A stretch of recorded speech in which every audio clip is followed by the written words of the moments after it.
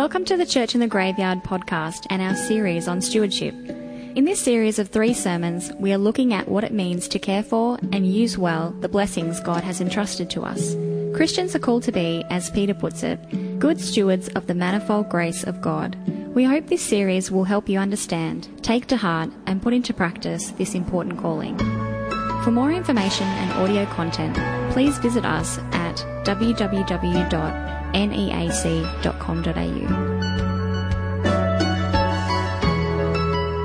Let me take you back to your childhood.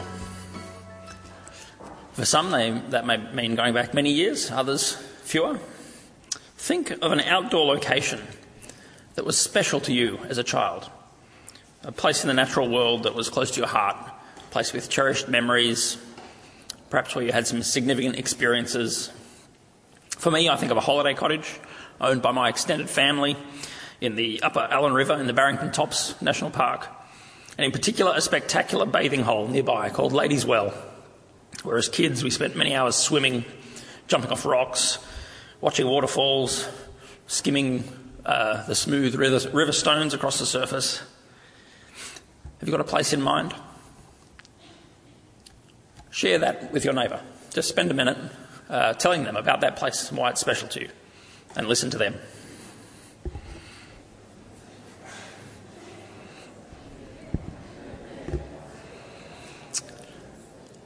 Okay, if everyone's had a chance, if you missed out, you can make sure you tell your neighbour at the end about your special place. Because most of us do have these special places. And today we're going to be reflecting on our relationship with the rest of creation. And it's only appropriate that our journey begins here with delight and gratitude, for these lead us into paying attention to the various goods we encounter in the world around us, as well as pointing us to the one who made them and made us receptive to noticing and delighting in them. So it's right that we start here as we engage on this topic. And I also wanted to tap into some childhood memories, because I think children often get this stuff better than grown-ups. Because sometimes we get so busy that we lose our ability just to watch and to wonder. Sometimes we can miss what's right under our nose. So as we think about these things tonight, let me pray for us.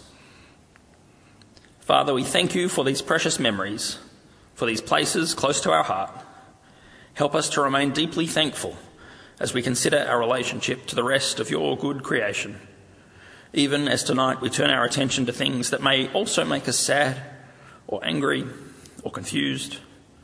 Give us the courage to be honest with ourselves and with one another so that your truth may set us free. In Jesus' name, amen. 2 young fish were swimming along, and they came across an older fish swimming the other way. "Isn't the water lovely today?" the older one remarked. The youngsters nodded politely and kept on swimming. When the old-timer was well out of earshot, one fish turned to the other and said, "What's water?" Some things are so close to us we can't see them, so normal that most of the time they're effectively invisible. Often it's only when the normal goes wrong that it suddenly comes into focus. This was certainly true for me a few years ago, when I received some very serious, even life-threatening health news. Suddenly, the good health that I'd taken for granted jumped into focus. By being threatened, what had always been true suddenly became visible to me. I'd been swimming in the water of good health without really noticing how much of a blessing it can be. But that diagnosis had suddenly opened my eyes. And one of these realities that's as necessary and ubiquitous to us as water is to fish, yet which is so obvious we rarely consider it, is our relationship of utter dependence upon the proper functioning of the rest of creation. Every breath we take, every mouthful of food, every sip of water relies on a whole complex web of relations.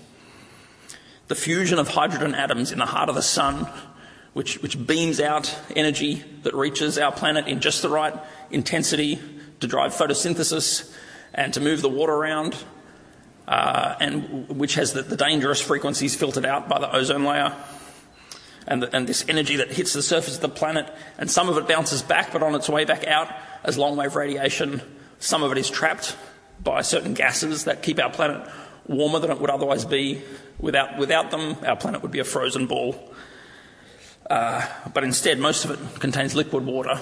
And that water, which is everywhere and necessary for plants to produce the oxygen we breathe and the carbohydrates we eat, that water that's prevented from stagnating by the tug of the moon and the spin of the earth and the warmth of the sun, that water that's carried on winds so that life-giving rain falls even far from the ocean, water that flows and carves rocks, gradually smoothing the pebbles that I skimmed across Lady's Well as a child, and the water which carries nutrients out into the ocean where they're needed by the microscopic phytoplankton that not only supply half the world's atmospheric oxygen, but which also form the basis of the marine food chain.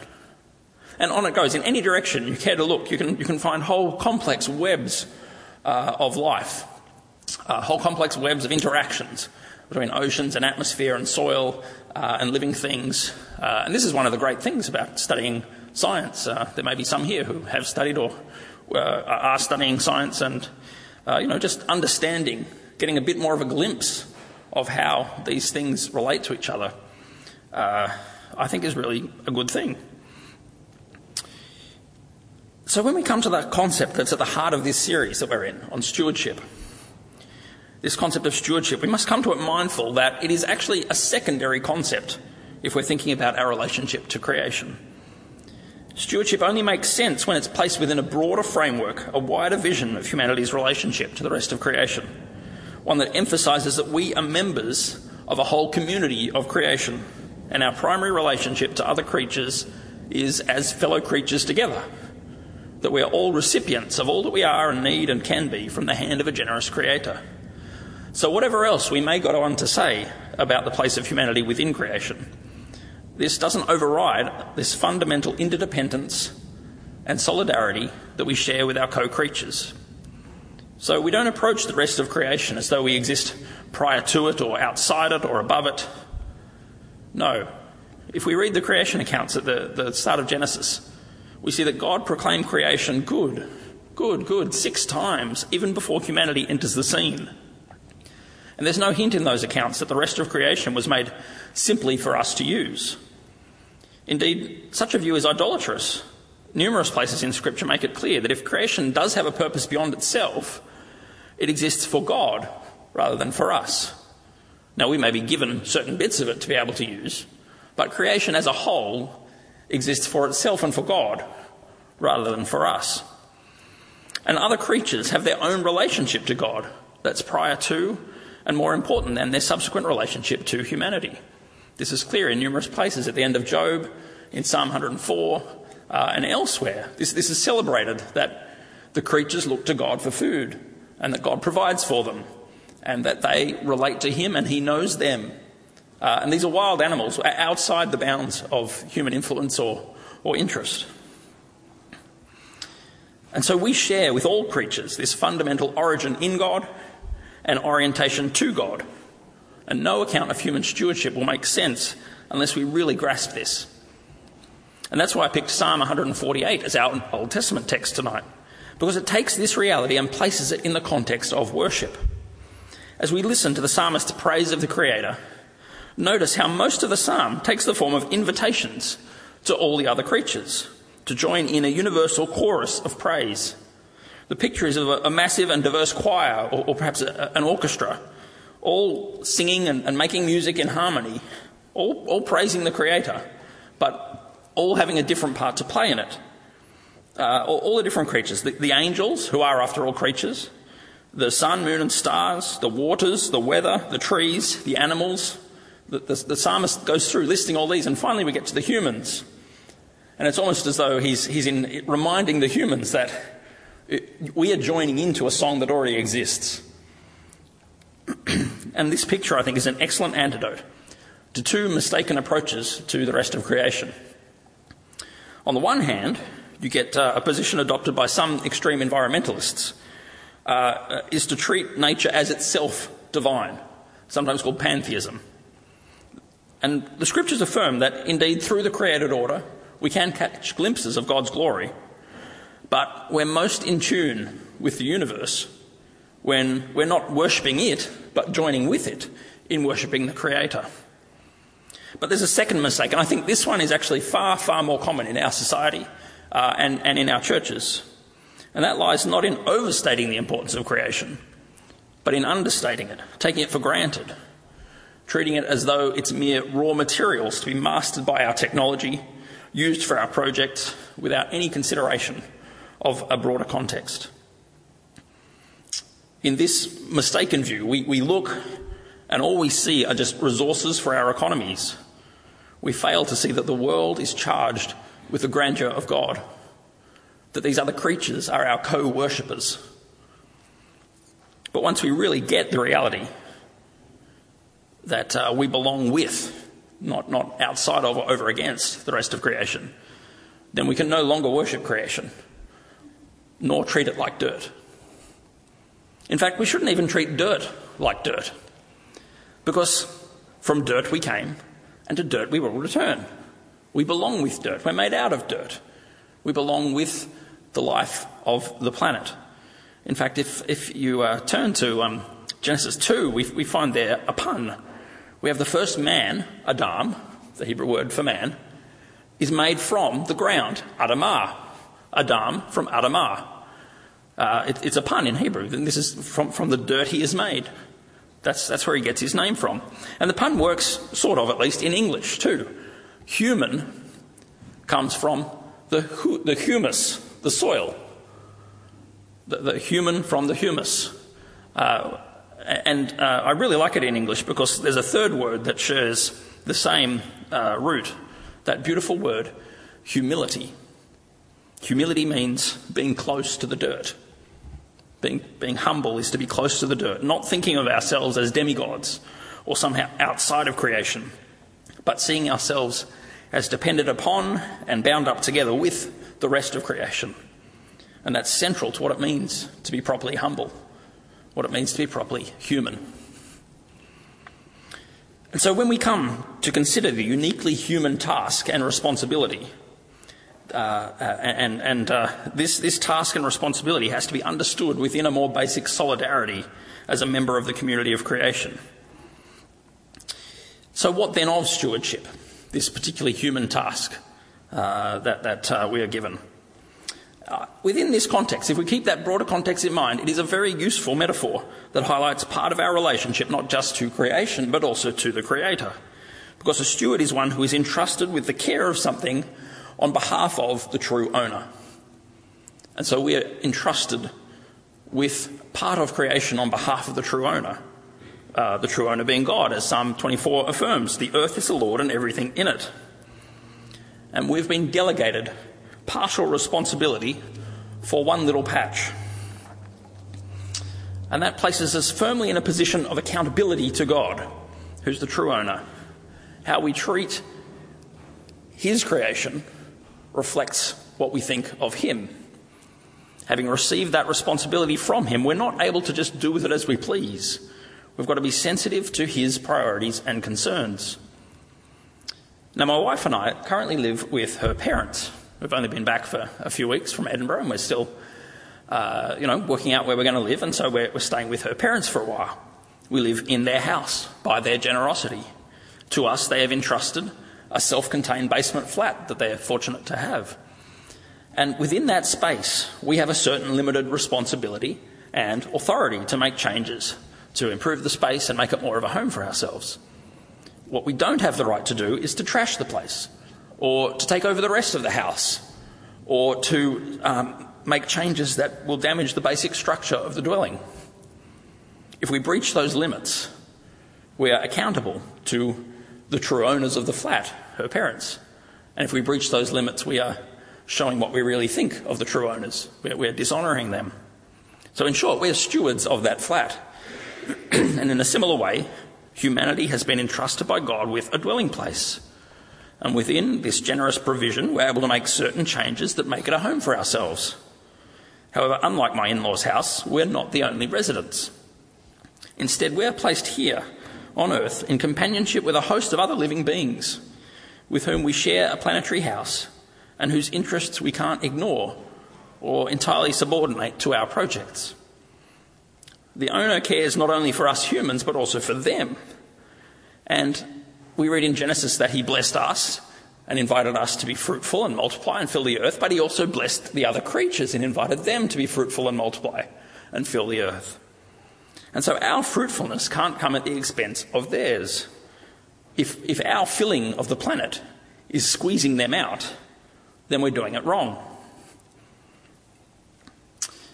And make no mistake, we are failing badly at our task. On almost any metric you care to name, we are trashing the joint. We're silencing the voices of our fellow worshippers. We're undoing the complex web of interdependence. We're bringing changes to the Earth system on a scale and at a rate that far exceeds anything in human history. And this has consequences for us. This has consequences for the other creatures. This has consequences for what it reveals about how we think of God, the true owner. Let's review for a moment some of the a big picture of current human misuse of the rest of creation. Some of this may be familiar to you, some of it may not. Human presence and activities now affect over 80% of the world's ice-free land surface and all of the oceans and atmosphere. We are a huge planetary influence. Some people like to say humans are too puny, too small to really make a difference. It's arrogant to think that mere humans could be changing a whole planet. Well, I think it's arrogant to think you know what is going on without actually looking.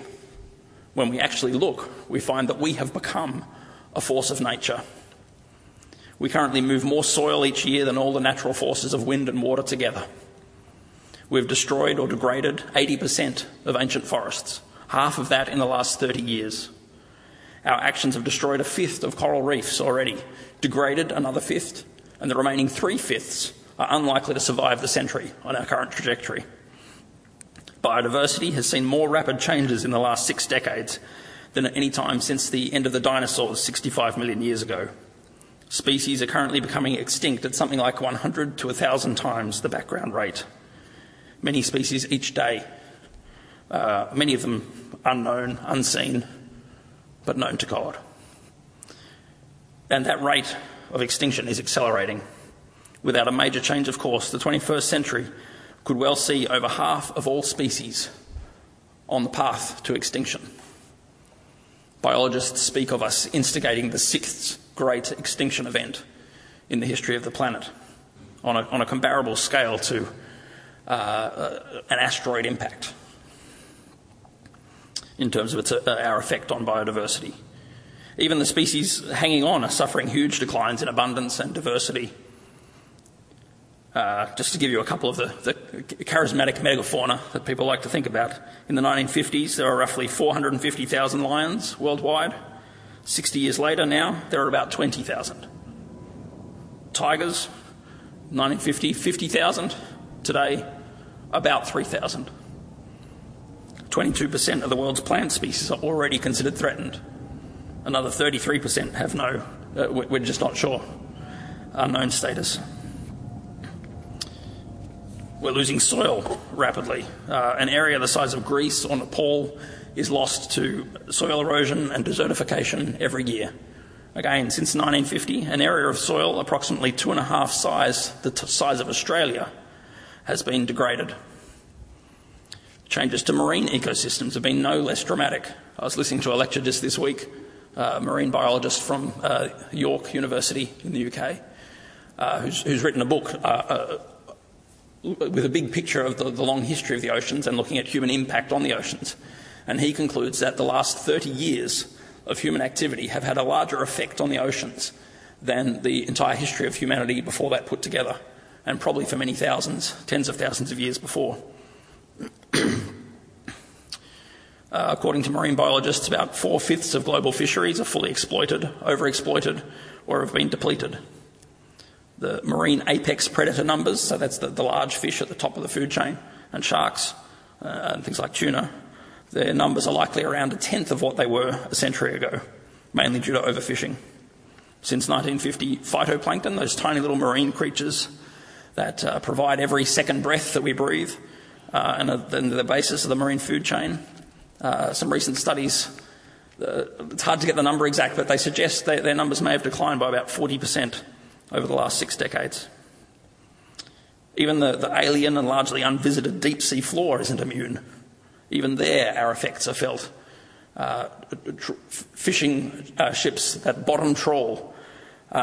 These are commercial fishing fleets that drag heavy metal beams over the sea floor, just scooping up everything and crushing and scattering the slow-growing deep corals and other creatures. These trawlers kick up plumes of underwater dust as they scrape along the bottom, and you can see those plumes from satellites. Each year, an area of seabed twice the size of Australia is bottom trawled, scooping up fish and marine creatures that are amongst the slowest growing in the world. Inland waterways, similar story. Major rivers have been so altered that nearly 80% of the world's population now live in areas whose rivers are seriously degraded or threatened by a whole range of human effects. Over 60% of major rivers in the world are dammed or diverted, and many of those remaining have plans afoot to do so. We're extracting groundwater at twice the rate we were 50 years ago. We're vastly changing the nitrogen cycle. Our use of fertilisers is shifting the balance of nitrogen in rivers and coastal areas. And some of you may have seen the pictures just this week from China of vast areas of sea that are just a floating carpet of green algae growing on the surface due to agricultural runoff. An area the size of Belgium. This happens every year in many of the major rivers around the world. You get these great big zones of algal blooms that suck up all the oxygen and leave a dead space underneath where fish can't live. But perhaps the most far-reaching human alterations have actually been to the atmosphere. We've been digging up and burning fossil fuels for about 200 years, but really taken off in the last few decades. And during the course of the 20th century, we used approximately 10 times the total energy of the 19 centuries before it combined. It's hard to get your head around just how rapid this increase in energy use has occurred. And most of that energy has come from burning fossil fuels. And as we burn them, we're releasing gases that alter the climate. Today, we continue to dump more than 1,000 tonnes of heat-trapping emissions into the atmosphere every second. Since the Industrial Revolution, we've increased the main heat-trapping gas, carbon dioxide, by more than 40%. And that's also had a flow-on effect that as you increase carbon dioxide in the atmosphere, some of it gets absorbed by the oceans, and that changes their pH, their acidity, makes them slightly more acidic. And so the acidity of the oceans has risen by 30% in the last few decades. We are changing the chemistry of the oceans, the chemistry of the atmosphere in some fundamental ways, and at a pace faster than anything seen in all of human history. And global temperatures, as a consequence, are rising faster than any time in human history. This extra heat that our waste carbon dioxide is adding is the equivalent of 4 Hiroshima bombs. The amount of energy in 4 Hiroshima bombs is being added to the planetary system as a whole every second over the last few decades. And that extra heat's already having all kinds of effects. It's making heat waves more frequent and intense. It's causing 9 out of 10 glaciers globally to be retreating. It's breaking up ice shelves in Antarctica that have been stable for millennia. It's causing unprecedented bleaching damage to coral reefs. It's beginning to melt the enormous ice sheets of Greenland and Antarctica. It's raising sea levels at a faster pace than any time since human civilization began. It's reducing snow cover. It's thawing permafrost that have been frozen for tens of thousands of years. Shifting the timing of seasonal events. It's moving ecosystems towards the poles and to higher elevations. It's increasing atmospheric humidity and the intensity of extreme rainfall and snowfall. These are all just observed changes. These are what the scientists are finding. We are changing the world with our actions. And perhaps most dramatically, the rapid thinning and shrinking of sea ice in the Arctic. Every year, the Arctic Ocean is covered by ice, as you probably know, at the North Pole. And in summer it shrinks, and in winter it expands. But what's been happening is each summer it's been shrinking further and further and further, so that the total volume of floating Arctic sea ice at the end of the summer melt season is down 80% from what it was just 30 years ago. Most experts believe it won't be long before we see an Arctic Ocean with virtually no ice in it at the end of summer. We've taken one of the largest geographical features of the planet, visible from the moon, and we've broken it. And these changes have consequences. They have consequences, yes, for the polar bears and for all the other species, our co-worshippers. They have consequences for humans too, and particularly for the world's poor. Because higher temperatures suppress crop yields. There's just a fairly straightforward relationship that holds for most of our major crops, that a certain number of days above a certain temperature will reduce the crop by a certain percentage. It can be measured and it's predictable. And we prayed before about the situation in Egypt, which is a complex and messy business with a whole range of historical factors and contemporary issues. But one of the key triggers for that situation, I'm not sure if you're aware of this, but the Arab Spring a few years ago, Tunisia and Libya and Egypt and Syria and a number of the other places that have seen significant unrest in the last few years, these are some of the major grain importing countries in the Middle East. The last few years have seen grain prices more than double from what they were just a few years ago. There's been a very rapid spike in food prices. And we don't notice it so much here because in Australia we spend maybe 10 to 15% of our income on food. So things might get a little bit more expensive if food prices go up. In many of these places, people are spending 50, 60% or more of their income on food. So seeing prices double, that has a real effect. And all these places that saw unrest, in each case, the initial protests were about the price of bread. This was the trigger for the unrest. There are all sorts of underlying reasons, repressive regimes and a whole range of other factors, but it was the price of food that triggered them. And why were food prices so high? Again, there's a complex picture, but a major part of that puzzle, why they rose at that point in time, was the unprecedented heat wave in Russia that slashed Russia from being one of the major grain exporters into being a grain importer that year, and at the same time huge floods in Pakistan, which also grows lots of grains. There were floods in Queensland and in Argentina, also big grain growing regions. And those events were all the kind of events that are made more likely in a warming world. So it's a very complex causal chain there, but the changing patterns in the world have effects, real world effects in geopolitics, and sometimes unpredictable ones. And we're already having these effects on the planet. But more alarmingly than what is already happening is what the scientists tell us we're headed towards. On our current emissions trajectory, if we keep increasing our carbon pollution at our current rate, then within the lifetime of my little children, the scale and pace of changes will be such that most experts who look into this expect we will exceed the ability of most natural and human systems to adapt. Heat waves and droughts will slash global agricultural output. The majority of the world's species will be well on their way to extinction. The great ice sheets will be committed to long-term melting, which over the following centuries will add tens of metres of sea level rise. The oceans will become too acidic and too warm to support anything like their current diversity. We'll find ourselves struggling merely to survive on a far harsher and less hospitable planet. And what will that say about what we think of the Creator? What will that say about our relationship to our co-worshippers? These aren't the conclusions of eco-activists or wind farm developers. These are the considered positions of some of the most respected scientific institutions in the world. These are the conclusions of such noted radical hippies as the World Bank, the International Energy Agency, major insurance companies, the Pentagon. And in fact, they're accepted by the official positions of most of the major Christian denominations in the world.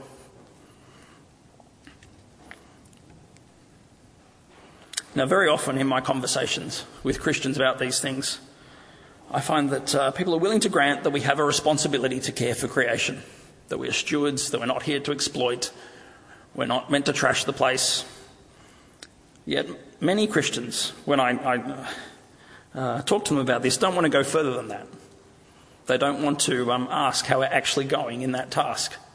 They'll grant it in principle, but won't look at the world to see if, in fact, we are being good stewards or not.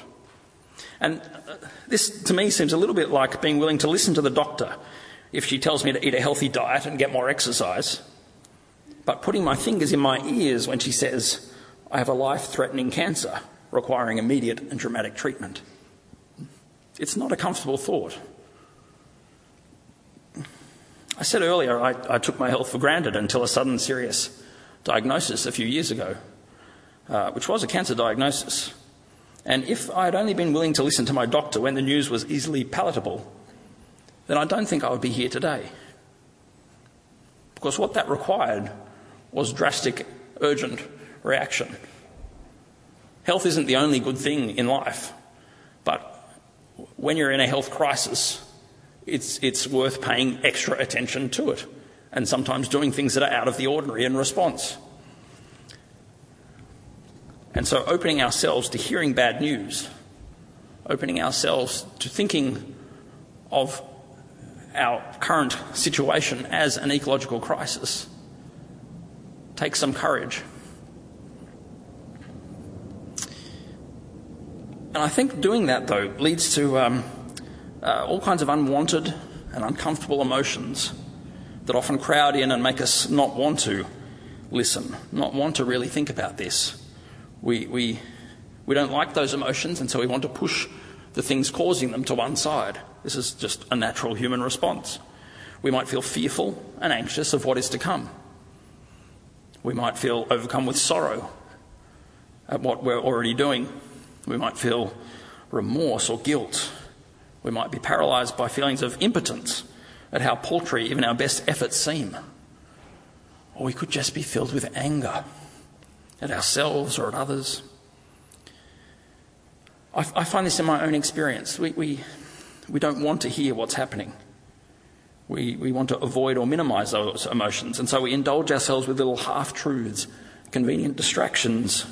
We set up defence mechanisms that minimise or hide the true scale of the problem.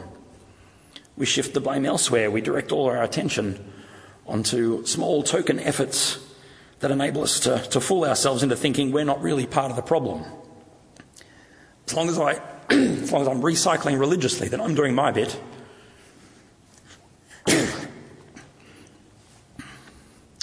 Or sometimes we just shoot the messenger. We deny that a problem exists at all.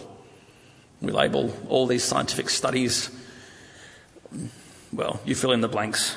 You can read the newspapers. And we listen instead to the soothing voices of those who assure us that our project of world domination can continue indefinitely. These are all understandable reactions, but they are sub-Christian reactions. Christians don't need to be afraid of facing the truth about our current ecological situation. Emotions like grief and anger, fear, remorse, these are all entirely appropriate. And actually, as Christians, we are taught to think of ourselves as broken, to think of ourselves as people in need of transforming grace, to think of ourselves who very often contribute to the problem that we see around us. This is why we confess our sins on a regular basis. This is why the Lord's Prayer, with the same breath that we ask for our daily bread, we ask for forgiveness. So at one level, it ought not to be surprising for us as Christians to discover that we have this deep problem. And so these emotions, rather than suppressing them or seeking to avoid them, as Christians, I think we can face them honestly, trusting in a gracious and loving God as we work through them and live with them. In particular, I would say, don't be afraid of grief and of grieving. I think many of these emotions correspond to some of the stages of grief. Denial, anger, bargaining, fear. These are all part of what it means to grieve when things are wrong. And Andrew read before that passage from James that asks us to grieve, invites us into grief. Doing so trusting in a God who forgives and heals and changes. And so any Christian response to our current ecological predicament has to begin in faith and repentance. This is where we always begin, in hearing the good news, in trusting it. Faith, because only in trusting ourselves to a gracious God can give us the strength to face these unpleasant realities. And repentance, because we all find ourselves part of the problem to a greater or a lesser extent. And in Australia, on average, it's to a greater extent, because our lifestyles are generally speaking some of the largest footprints in the world from an ecological perspective or a climate perspective. If the whole world lived an Australian lifestyle, we would need something like 5 planets to sustain it. Obviously, we don't have 5 planets. Not everyone can live like an Australian. That means we need to think about our lifestyle. But the good news is that in Jesus there's forgiveness, there's the possibility of a new way, and there's a possibility of having the courage to be honest with ourselves and with one another about these things. And so what is this new way? Now, there's all kinds of things we could say at this point. These are complex issues. I'm very willing to keep discussing the details of this after the service or on the Facebook group, or you can contact me directly. But at one level, amidst all these complexities, all the possible strategies to respond to them, the core of what we need to do is really quite simple. Really quite simple. This is where our New Testament passage comes in. It's a passage that will probably be familiar to many of us, perhaps familiar to the point of invisibility. But let's hear again the radical vision of human life that Jesus points us towards. Jesus is asked, amidst the complexities and challenges of his day, with his nation under occupation, with his claims contested, he's in the middle of a great contest and controversy with the leaders of his day that will lead to his death a few days later. His followers are small in number, they're disorganised, they're scared. Amidst all this, Jesus is asked a disarmingly simple question. Which commandment is the first? Which one's the greatest? Which one is the commandment that orients our life? The one that is the key to understanding all the other ones? What is it that we are to do? What's the heading under which all our actions fall? And his answer is simple. Love. Love the Lord your God with all your heart, soul, mind and strength. Love your neighbour as yourself. Love. In response to God's great love poured out in the life, death and resurrection of Jesus, we are called to a life that participates in that love, that reflects it, that shares it. That's the great heading for our life. That's the great banner under which we understand all those questions of what we're meant to do. It's simple. Love. I didn't say it's easy. I said it's simple. And so what does love in an age of ecological crisis look like? How do we love the Creator? How do we love our neighbour? Well, it might begin with seeking again that delight in being part of creation towards which our childhood memories pointed us. If you go back to those where we began tonight. That delight, because delight leads to gratitude, quite naturally, and gratitude is the path to contentment. Love in an age where our levels of consumption are costing us the earth will mean rejecting the idea that I'm a consumer. I'm not what I buy. And finding my identity in receiving the love of Christ and reflecting it in loving service. Contentment is the great antidote to the restless dissatisfaction that drives consumerism. Perhaps love might mean discovering once more that life does not consist in the abundance of our possessions, and that our continual accumulation of stuff is bad for our soul as well as the planet. Now, some here might be students and feel like you don't have enough money to be accumulating stuff. But before long you will. And already we all swim in this water of consumerism. This is the air we breathe. I'm sure you're aware there's a multi-billion-dollar industry designed day in, day out to persuade you to be discontent, to be unsatisfied, to be unhappy. The advertising industry that always says you need more, you need the latest, you need this to fulfill your life. So perhaps love might mean discovering that relationships of trust and mutuality, with all their messiness and pain and surprises, discovering that those relationships are more valuable than the latest gadget. Perhaps love might mean reducing our exposure to that advertising. There's a great Loonig cartoon, and if you're familiar with his work, you can probably imagine the pictures, but the text goes like this. If all the TVs in the world were one big TV, what a big TV that would be. If all the oceans in the world were one big ocean, what a great big ocean that would be. And if we took that TV and we threw it into that ocean, what a great big splash that would be. Perhaps we should be sensitive to the ways that the advertising that is always bombarding us may be shaping our priorities, and just turning down the volume, turning it off, throwing, metaphorically or perhaps literally, our TV into the ocean. Love today might mean joining with our neighbours to seek ways to reduce the impact of our actions. It might mean just understanding that impact, going online, looking at a footprint calculator that will help you see which parts of your life are having the biggest impact. It might mean drawing our energy from renewable resources. It might mean questioning our throwaway culture, redesigning our economy on something other than an insatiable drive for more. I mean, that's at the heart of what all our politicians are always promising us. Growth, growth, more growth. But you've probably heard the line. The only ones who believe in endless growth are economists and tumour cells. Endless growth in a finite system is a recipe for disaster. I want my kids to have growth.